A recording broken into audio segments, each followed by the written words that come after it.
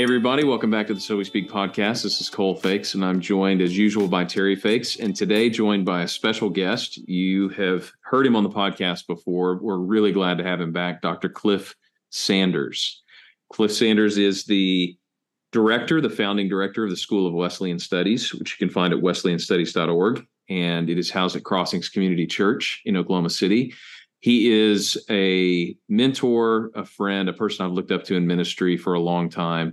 And he is also an expert in the topic that we're going to cover in this mini-series, which is the Great Awakening, and today, specifically, the life of John Wesley. So, Cliff, thanks for coming on the podcast.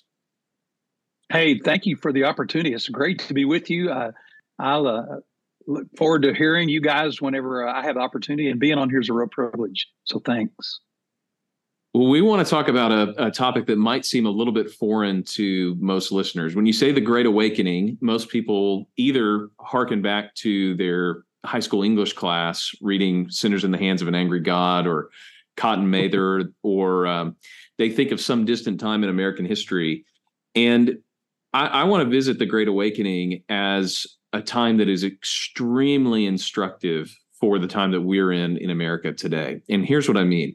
In the 1730s up till about 1740 is when we consider the time of the First Great Awakening. And this was a time before the American Revolution. These were British colonies in America. This was largely a group of people that had been influenced by the Puritans, but they were in a waning period of spiritual vibrancy. In fact, in the colonies at the time, places that had started out as a colony that was built to be a city on a hill, or a place where you had to go to church, or places where everybody that you knew was a Christian, the spiritual life of the people and of the colonies was actually fading pretty quickly. You had basically churches that were preaching a gospel that was popular. People would go and hear it, but their lives were not changed. You had the difference between the church and the world beginning to vanish. You had grandparents and parents who were not seeing their spiritual life and their faith passed down to their kids and their grandkids. And so what was interesting is we think of the Great Awakening as a Christian golden era in the United States. But if you were living through it, it would feel almost like a slow and dying flame that was all of a sudden instigated back up into a roaring bonfire. And the thing I think is really powerful for today is the revival that took place in the Great Awakening didn't happen by and large among non-Christian pagan people, although there were some great missionary efforts. It happened among people who were usually going to church, who were familiar with Christianity, but they didn't actually know God. So the more we talk about this, the more we're going to see is the revival that happened then and all throughout history typically happens among God's people first. And they're the ones whose eyes are open. They're the ones whose hearts are enlivened. They're the ones who come back to God. And all of a sudden, the aftermath is that many, many, many more people come to know Christ. And I wonder if we're not entering a period now where the greatest revival we need is in the church. And then we'll see revival happen outside the church in our world. So there's a trio of people we're going to look at. And we're going to do a podcast episode on each. We're going to start with John Wesley. We're going to move to George Whitefield. And then we're going to do Jonathan Edwards at the end. So, Cliff, not just because you're the founder of the School of Wesleyan Studies, but because you really are a student and a scholar of John Wesley, I wanted you to walk us through a little bit of his life, give us a setting for who he is, what was the world that he was walking around in, and maybe lead up to some of the role he played in the Great Awakening. Well, yeah, I'd love to. Wesley grew up in a pastor's home. Grew up in a church from the Church of England. And there are several formative events that happened in his life. He was very directed by his parents, his mother particularly, into holy practices, you might call. But he does record that when he went to college that he pretty much did not have much of an interest in his religious training, but then came back around a bit to it when he was at Christ Church College there at Oxford. His life is a really an interesting journey to awakening in that he was constantly seeking what he called assurance. One of the formative things that happened to him in his life when his father was dying, Samuel, his father kept mumbling to him, the inward witness, the inward witness. That is the strongest evidence of being a child of God. Well, Wesley John just at that point did not have that, what he called inward witness. And so his life is a series of trying to do better, be disciplined, use the means of grace, dedicate his life to God as best he knew how. After reading Jeremy Taylor's book, Holy Living and Holy Dying, he said he dedicated himself to give his life fully to God. But he was never, what we talk about here is he never really had a spiritual awakening. It was more duty. It was more convinced of his obligation or his responsibility to God. But that was not awakening his heart. It was more of his responsibility to God. So his is quite a journey from growing up in a Christian home, going to Oxford and becoming a priest in the Anglican Church, as you know, then going on a mission trip to Georgia. And he writes in his journal, on his way to Georgia, he said he was going to convert those who were in America, but he said, who will convert me? He still bore in his soul a sense of distance from God. And so he goes to Georgia and attempts to sort of, if you will, learn what it means to be a Christian. He writes in his journal again that he thought maybe if he went to Georgia on the frontier that he would find primitive Christianity for his own life. Well, one of the things that's so interesting to me about John Wesley's story, and as you've told it leading up to it, it's the perfect little microcosm of what revival really is. You have a person who is born in a very high Christian culture. It was the norm. I mean, in college, he's in a group called the Holy Club. I mean, you've got that going on at Oxford. You have, like I said, the Puritans in the generation before. But then you have this person who has no internal assurance of salvation, who essentially is going through the motions. And in a way, revival begins with people who are going through the motions. Revival begins with people who are aware of God. They are adjacent to God in some way, but they don't really know God. I was reading through John Stott's commentary on Galatians, because Galatians in one way is a book about this kind of thing. It's a book about good people who are trying to earn God's approval. And he takes the example of Wesley, and he quotes Wesley looking back. This is after his true conversion, but he looks back and he says, at the time, I had even then the faith of a servant, but not the faith of a son. And Stott adds, Christianity is a religion of sons, not of slaves. And I thought, given what Paul talks about in Galatians 4, that fits perfectly. People who are trying to earn, people who are trying to do what they think God wants, but all on their own power. And certainly in different shades, that was Wesley. What were the things that led to change in his life? Well, Wesley, in going to Georgia, he had been on the ship with a group of Moravians, this German group of people who had left and had begun ministry. By the way, the Moravians are still around today. They helped settle some of America, had a great missionary influence around the world. Bethlehem, Pennsylvania. They have a college in North Carolina still. These Moravians that he met on the ship to Georgia had such composure whenever they were going through a storm. He was so affected by them because he asked them, do your people not fear death? And they said, no, we don't fear death, which he did. He was scared to death on that trip. So he meets these Moravians both on the ship. He meets their bishop in Georgia. Georgia is a disaster for him. He's trying to bring about high church Anglican religion to a bunch of people on the frontier, and they don't like it. and he leaves just basically broken because of his experience. But meeting the Moravians there, he gets back to London and meets another Moravian named Peter Böhler, who began to talk to him about being made right with God by faith.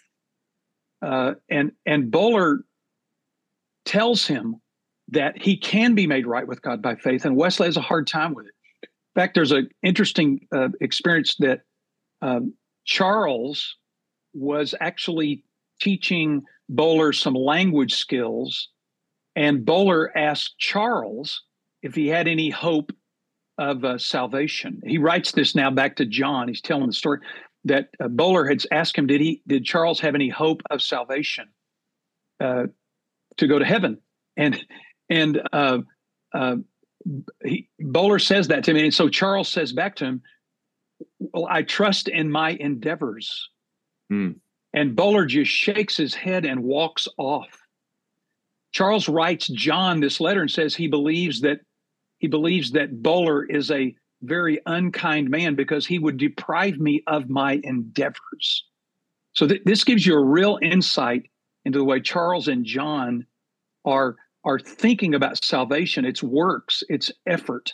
So meeting the Moravians was the real bridge after the failure in Georgia. John seems to be just at a point where he's just absolutely distraught. And Peter Böhler helps him to understand it's by faith and faith alone. You know, they came out of the Anglican Church at the time that was stuck in a more ritualistic, performance-based salvation. And I'm sure that's that's where they grew up, and that stuck with them. I think today, though, we slip into that from the other direction.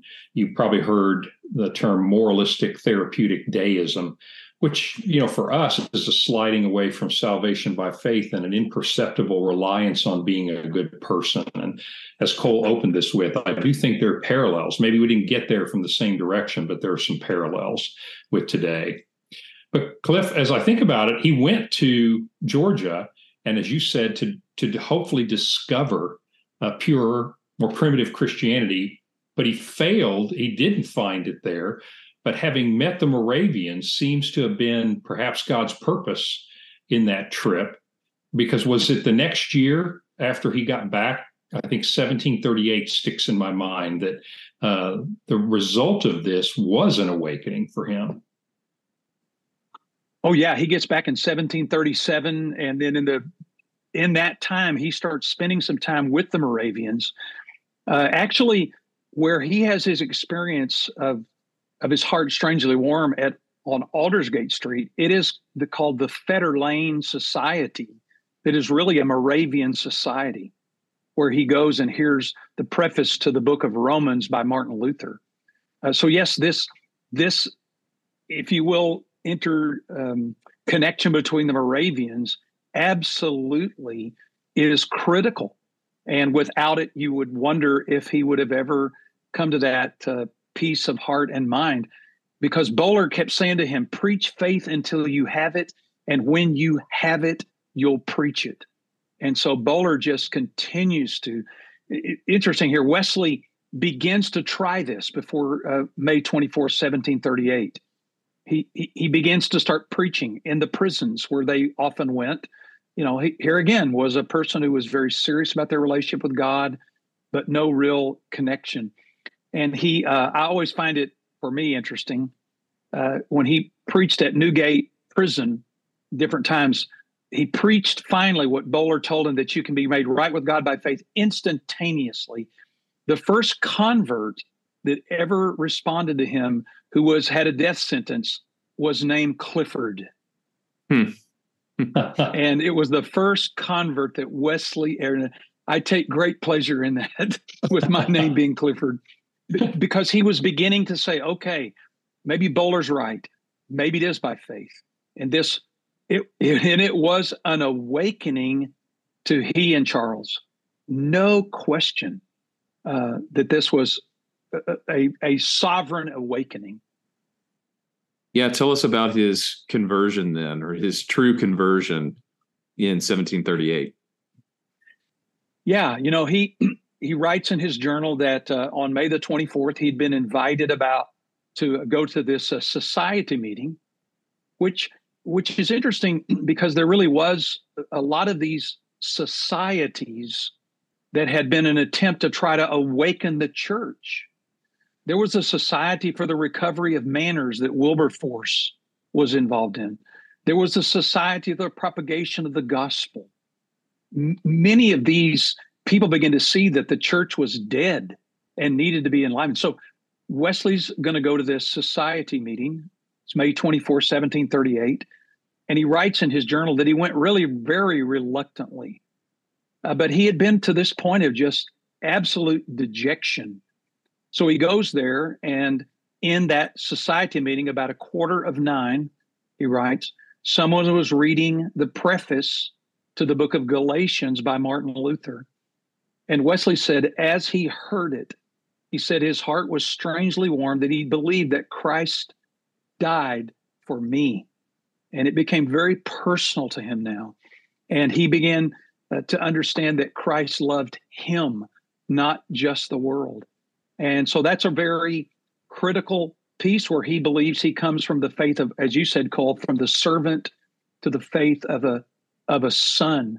And he writes in his journal, he went home rejoicing. He said the next few days the devil buffeted him fiercely, but God would reign supreme by giving him that assurance that Christ died for him. So it's kind of the big watermark that his life was changed completely. It's not faith in Christ to say Christ died. That is a historical fact, or that Christ rose, or that he ascended. Faith is Christ died for me.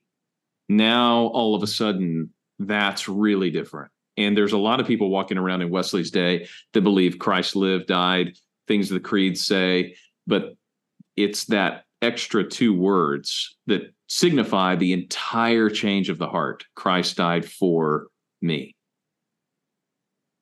Yeah, and I would emphasize too, Cole, that when he had this experience, it wasn't charismatic the way we understand it today, and it wasn't mystical. It simply was engaging his affections. I love that old word, his heart, in with his beliefs. And it seems to me that's a theme as he goes on from there, Cliff, is he doesn't say it's all about the heart. It's no longer about holiness or you're living out your faith, but he puts the two together. And I guess as a layperson, what I most know about Wesley is he preached a heart religion. And it sounds like that comes from this moment, putting your beliefs and your affections together. Yeah, I think he was a very serious man, very serious person. But this understanding of a change of heart. And it isn't just that he was a pretty good person morally. It wasn't that he had some huge moral revolution. It was his heart was changed in its affections, like you said, Terry, I love that. That's Edwards' great, religious affections. By the way, he spoke about Edwards lovingly and appreciatively about that it was this affection. But I think it comes back to this notion, and he made this very strong statement over and over again when he said that true Christian living, he called it holiness. He said true holiness is to love God with all your heart, soul, mind, and strength. But you cannot love God until you're convinced he loves you. That's Wesley's story. Mm-hmm. He could not love God until he realized. And I think that's just 1 John 4:19. We love because he first loved us. Mm-hmm. And that's the genius, in my opinion, of what I would call historic Orthodox Christianity. I just think Wesley's in line with that historic Orthodox Christianity has always taught that God's love is the motivation and the strength of our love for God. It's not, we don't love because we're good people. We don't love because we're great, at anything. We love because he first loved us. I just remember reading that in seminary, And it in many ways for me as an ordained minister, as having pastored churches, it clicked in me in a way that I thought, that's it right there. We cannot love God until we're convinced he loves us. And for some reason, in some way, God convinced him on May 24th, 1738. Now, given his prodigious life before then, it seems like he came to Christ kind of late in life, but he's actually got 50 years after this of faithful ministry. So he has been doing missionary work. He's been preaching, but now he has this true conversion. And if anything, it multiplies what he's doing and the results that he's seeing. What does the next 50 years of his life look like? Oh my, it's, I think he would say in his journal at times, it was spreading the good tidings of salvation. It was declaring the good tidings. Yeah. Well, one thing that I want to check with you is, to my recollection, Cliff, he was an ordained Anglican, but I don't believe he ever actually left the Anglican Church, to my knowledge. However, he left the practices of the Anglican Church. And so instead of having church service in a building every Sunday and reading his sermons, he went out. The next 50 years is he's known as an itinerant preacher, one of the first people to actually preach. This sounds crazy to us, but it was revolutionary at the time to preach outside a church building. I mean, it's almost like a switch got flipped and he went out, and maybe that's kind of the theme of the next 50 years of his life, is outside the church building. Yeah. He sort of had the Church of England over a barrel. He was an ordained priest and a teaching fellow at Lincoln College. So he had no diocese, but he was considered a priest. And so he went about in all these different dioceses and basically said, the world is my parish, which people didn't appreciate in those parishes.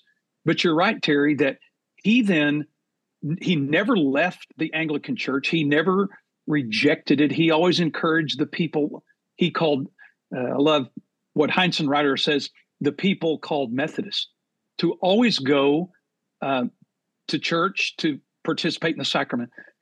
But he found that he was barred from the churches. They wouldn't let him preach in the churches. So he decided to, under Whitfield's encouragement, to preach in the fields. But you're right. He was a ordained Anglican priest till the day he died. And because he had been a teaching fellow, he didn't really have a parish, but he could preach about anywhere he wanted to. And of course, Whitfield is strongly influential in that particular area. But yeah, so he's preaching in the fields, on the streets, on corners, in houses, anywhere they will listen to the glad tidings. But his heart had been so released, I think, by the freedom of Christ and the gospel.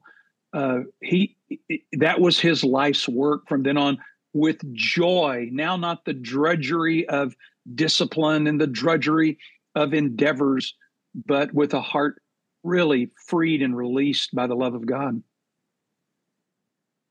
If people think about Wesley today, a lot of times they think of Methodism and the Methodist Church, which comes from these Methodist societies that you've mentioned. What were the Methodist societies, and what was Wesley trying to do? Well, I don't want to get too far ahead of us because we talk about Whitfield, but Whitfield asked Wesley to come to Bristol to preach and to organize the people that were responding, because the Church of England had no mechanism now to deal with them. So when Wesley comes to Bristol and starts preaching, he really takes a model, again, of all these other societies around England and begins to organize people in what they called a society, which would be a large group of people in that area. Then they would go to a class, which would be a smaller group, and then a band. I've said, I probably read this somewhere, but I say that what Whitefield knew is that even though Whitefield was a better preacher than Wesley, Wesley could out-organize the devil. He was going to bring organization to the plate. And so some have suggested, it even goes back to Oxford, whenever he and Charles actually started it, when this Holy Club started, where they got together to read scripture and take the sacrament. And then they would also do evangelism and outreach. That Holy Club that started in Oxford, by the way, they didn't give themselves that name. Other people gave them that name in derision. This was not a compliment. And George Whitefield was part of that, by the way. Charles had invited him. So Wesley then, as he preaches and as the revival begins to take hold, he realizes people have got to be nurtured and developed. And so they begin these smaller societies and groups for people to be nurtured and strengthened. And this becomes part of the building campaign that they have. They build a place called the New Room in Bristol, and begin that kind of process of making sure to help people grow once they come to this enlivened new faith from hearing it on their lunch hour when they're outside the mines. They're in Kingswood. The miners are listening to Wesley and Whitefield preach. And now, what are we going to do with these people? How can we help them grow? So that became part of the genius of that.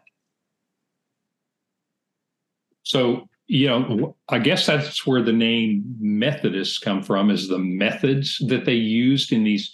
If I remember right, a band was, a dozen people right around there, kind of what we would today call a small group. But it's a pretty committed small group. They really had methods, and it wasn't to earn salvation, obviously, based on everything we've said, but it was to become holy. As a result of their salvation, they were holding each other accountable and encouraging and praying for each other to become holy. And this method that they had gave them their name, didn't it? Oh, I think so. Yeah, that's what they were called because of their methodologies. But that's right, Terry, that these groups became what Thomas Watson has said is the real genius of the Wesleyan revival and awakening, that put people together to support one another and encourage one another. And I'm sorry, Kevin Watson, to put those things together. And so they methodically did it throughout the United Kingdom. I know there's several people I've read recently, and I know even at our church, there's some interest in recovering those methods, because today, I guess we'd probably call that discipleship, a discipleship model. And it seems to me, and I don't know what you guys think about this, but recovering that system or that method of discipleship and perhaps applying it today, the bands and the societies and some of the methods that they use, some of the accountability that they used. I'm pretty favorably disposed towards that in terms of being a part of an awakening today and calling people back to a more heartfelt, holy religion. Well, if there is any value in that, I think it is seen in two things. One is Wesley records in his journal, there was an area called Pembrokeshire, and he records there, he said, how much preaching has occurred in Pembrokeshire and that of an apostle. In other words, this place has had some great preaching. But he said, how much preaching has occurred here at Pembrokeshire and that of an apostle, but no joining together in societies or groups. And he says this, so the result is that 9 out of 10 who were awakened are more asleep than ever. That he saw that preaching by itself, without the bringing together, would just absolutely, the people that were awakened, he said, now they're more asleep than ever. And so his methodical thinking through how do people grow spiritually over a long period of time, not just they're awakened. Mm-hmm. And I read also, Whitefield, great preacher, wonderful person, and John Wesley's dear, dear friend. But it's recorded that when Whitefield died, that he made the comment that he felt that his movement was a rope of sand. He said, because I did not do what Mr. Wesley did of joining those who are awakened together in bands and groups together. And so it really was the genius of that awakening. I think the more you look at revivals, this is a pretty common theme, whether it's from the Reformation, where you see Martin Luther obviously writing and speaking, and others. It's actually when people get together and live life together, they're formed, they're nurtured, is the word that you use, discipled together in churches and in societies and in groups, that you see long-lasting change. Same thing with the Great Awakening. And then even up to the Billy Graham Crusades, revivals. You see him partnering with Dawson Trotman and the Navigators doing discipleship. You see them reaching out to churches and making sure that in a city they have church partnerships. And so you have on the one hand this kind of preaching and revival in an instant. People are truly converted. And then you have the rest of their life in this discipleship and growth. And you really can't have a lasting revival without both of these together. And I think that's what probably the more prudent people looking at the Asbury revival that just happened are very excited about it, really looking for God to do something, but also waiting to see, okay, what are the results? Is this going to be lasting? Is this going to be something that goes for the long term? And if you look through history, all of the big revivals have this kind of role that Wesley played in putting people together, helping them to live a godly life, helping them to come back down from this spiritual mountaintop and live a life for God in their everyday, and not just in the meeting or in a field somewhere listening to a preacher or in a worship set of some kind. It's actually returning to life and having God fill every part of your life. That's got to be there for a successful revival. Mm-hmm. That's a good point, Cole. I think, and that's a good lesson for today as well, because we have a lot of great preachers in America, around the world today, speaking to a lot of people. And I think most megachurches, for example, understand this and are trying with varying degrees of success to make a big church small, really capturing this idea of you've got to get small groups of people together who are committed to walk out their faith together in a discipleship. And again, I think they, with varying degrees of success, but I would agree that's one of the reasons for this success. That's why I think John Wesley isn't the only figure in the Great Awakening, but I wonder, without John Wesley, would we be talking about this? Yeah, I think both of you guys are right. And from the standpoint, this is, my opinion, and it doesn't necessarily have to have all the weight of it. But I think this is where the American church, we're thankful for technology and online services and things like that. But I think that's where the American church is really struggling to say, wait a minute, how are you going to grow if you're just sitting in front of a screen? Mm-hmm. How can you be formed and developed in your spiritual formation by just watching someone else or listening to something without this?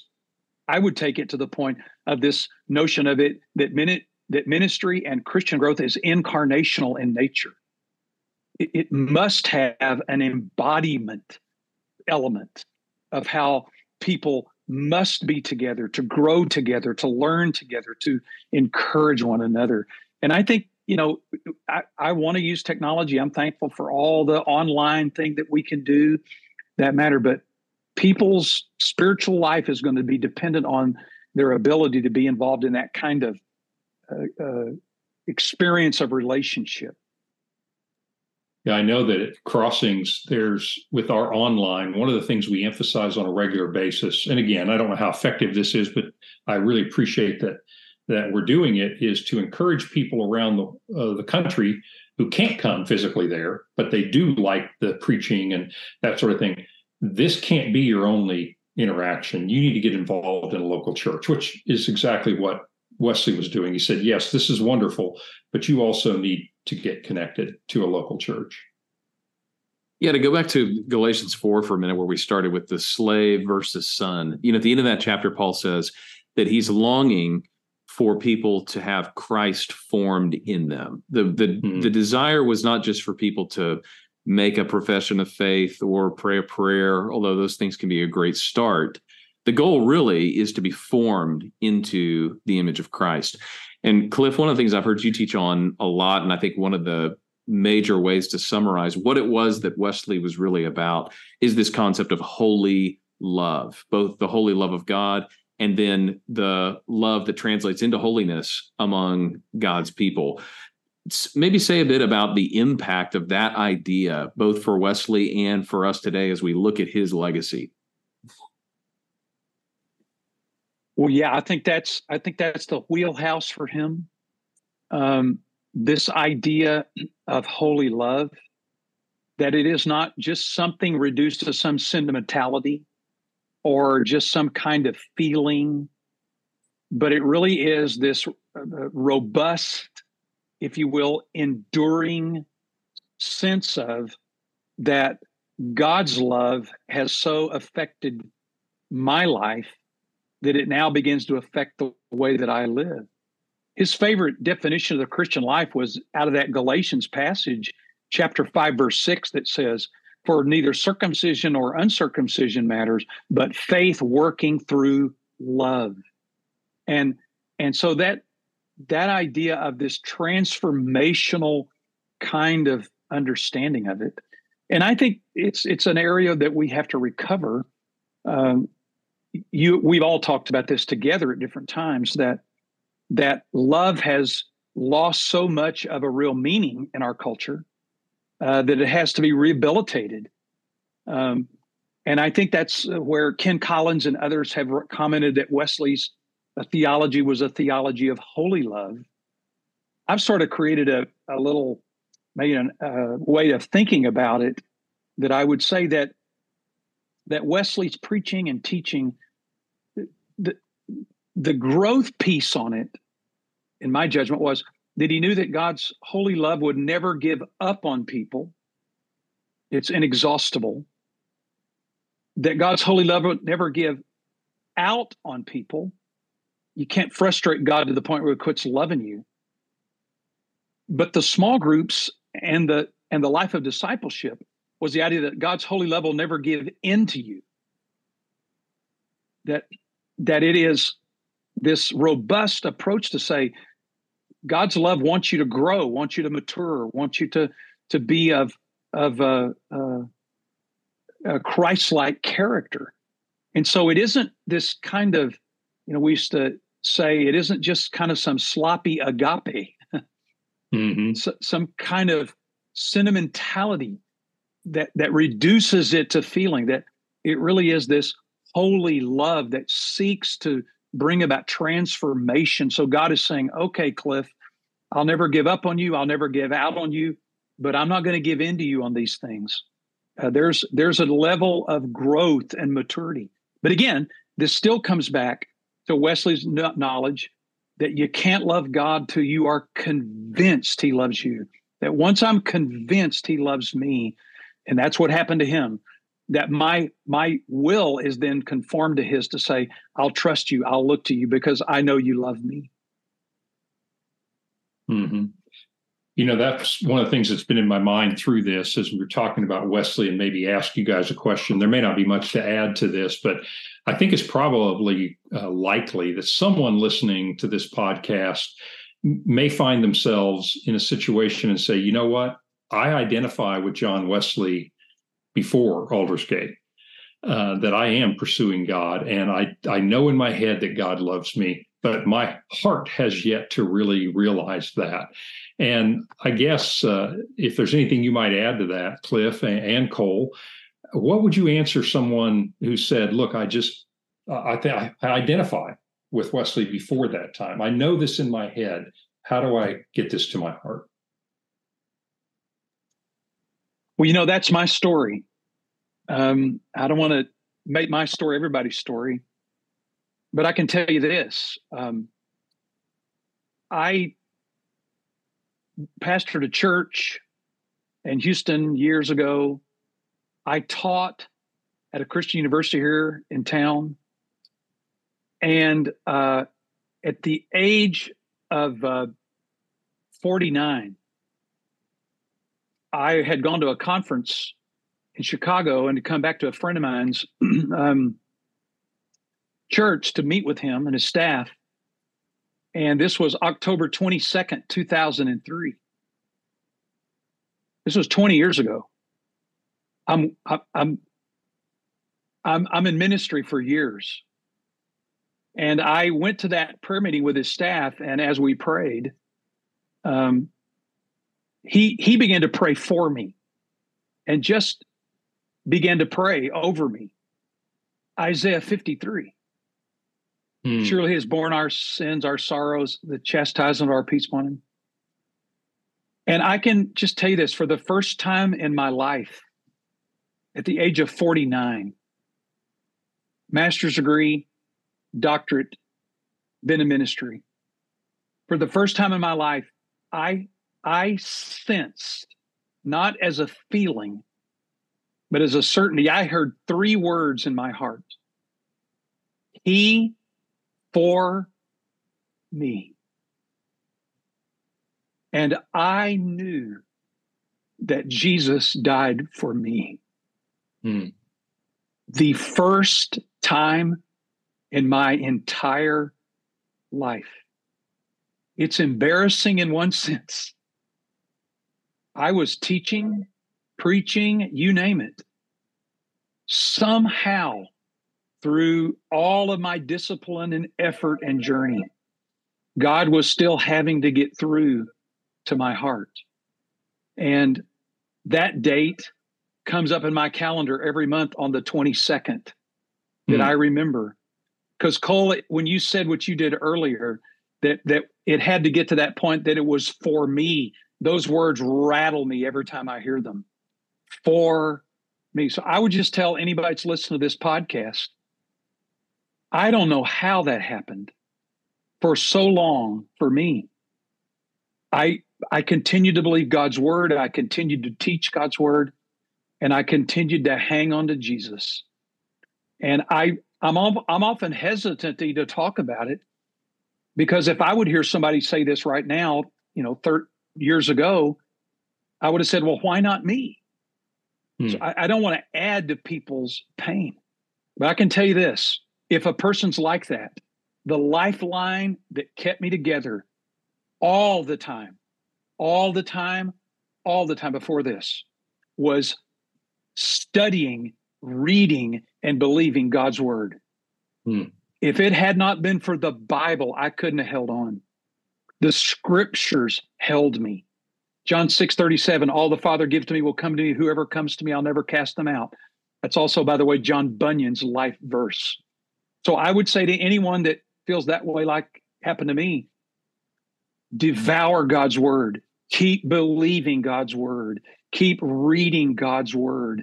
And God will do the work on his time. Yeah. Well, yeah, Cliff, I love that you shared that story, because it's so central to revival and awakening, is people who all of a sudden, like you said, you sometimes can't even explain exactly what the mechanism was. Of course, we know it's God by his Spirit, but there it was a prayer. For Wesley, it was the words of Scripture. Whitefield has a very similar thing happen in his life, and God brings people to himself out of a flat and maybe works-based or just distant relationship with him to a living, vibrant relationship. And Edwards didn't have a similar experience in his own life, but Edwards, in a lot of ways, is the chronicler of the Great Awakening. Of course, he's the great genius writer of the Great Awakening in some ways as well, but he's writing to try to explain revival and the Great Awakening and how to decide if it's a true act of the Spirit of God or not. And in the third week of this podcast series, we'll talk about Edwards' sermon called A Divine and Supernatural Light, that is this phenomenon. that God, in a way that isn't against our reason in our minds, but in a way that utilizes our minds, infuses a love and a value of his beauty and his blessedness in us that is true conversion. And I think whether it's Wesley's story or your story or many, many numbers of stories, that's what we pray God would do in revival and in awakening. One of the books I would recommend to people, George Marsden wrote a short biography of Edwards. He also has a very long biography of Edwards, but I would recommend the short biography of Edwards. And at the very end, Cliff, I'm interested to hear your thought on this. At the end, he says, the Great Awakening was like an American Revolution before the American Revolution. And in a lot of ways, there wouldn't have been an American Revolution without the Great Awakening. And he says, and if we put it this way, Edwards is probably most like Thomas Jefferson, a little bit distant, brilliant, a writer, an orchestrator. George Whitefield is George Washington out in the field, winning the victory. Who do you think John Wesley is? He doesn't mention him, but it got me thinking, if we're going to put our trio together, who would John Wesley be? That would be interesting. Maybe Alexander Hamilton writing the Federalist Papers. That's what I thought. That was what I thought. Yeah. And worthy of a Broadway musical, if we're honest. The Wesley musical would do great, I think. That's right, the Wesley musical. Charles would have to write the score, but yeah, that's a creative way to think about these guys, and a creative way to think about Whitefield and, if you will, Edwards, because wow, were they influential in this country in their preaching and leading? Mm-hmm. Yeah, I thought that was a great way to conceptualize this, and captures a little bit of the differences and the personalities at play. But that movements like this involve a lot of different people, just like the American Revolution did. And so it's my hope that in this first installment, people get a glimpse of this holy love and the story of John Wesley. And then as we move into Whitefield and Edwards, get an even fuller picture of the way God uses people to bring about awakening and revival.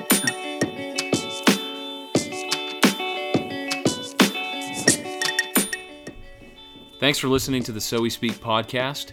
If you like what you hear, go ahead and leave a comment, leave a review, email us, tell us what you like about it, tell us what you'd improve about it. Thanks to all you guys who are listening, and we'll see you next week on the So We Speak podcast.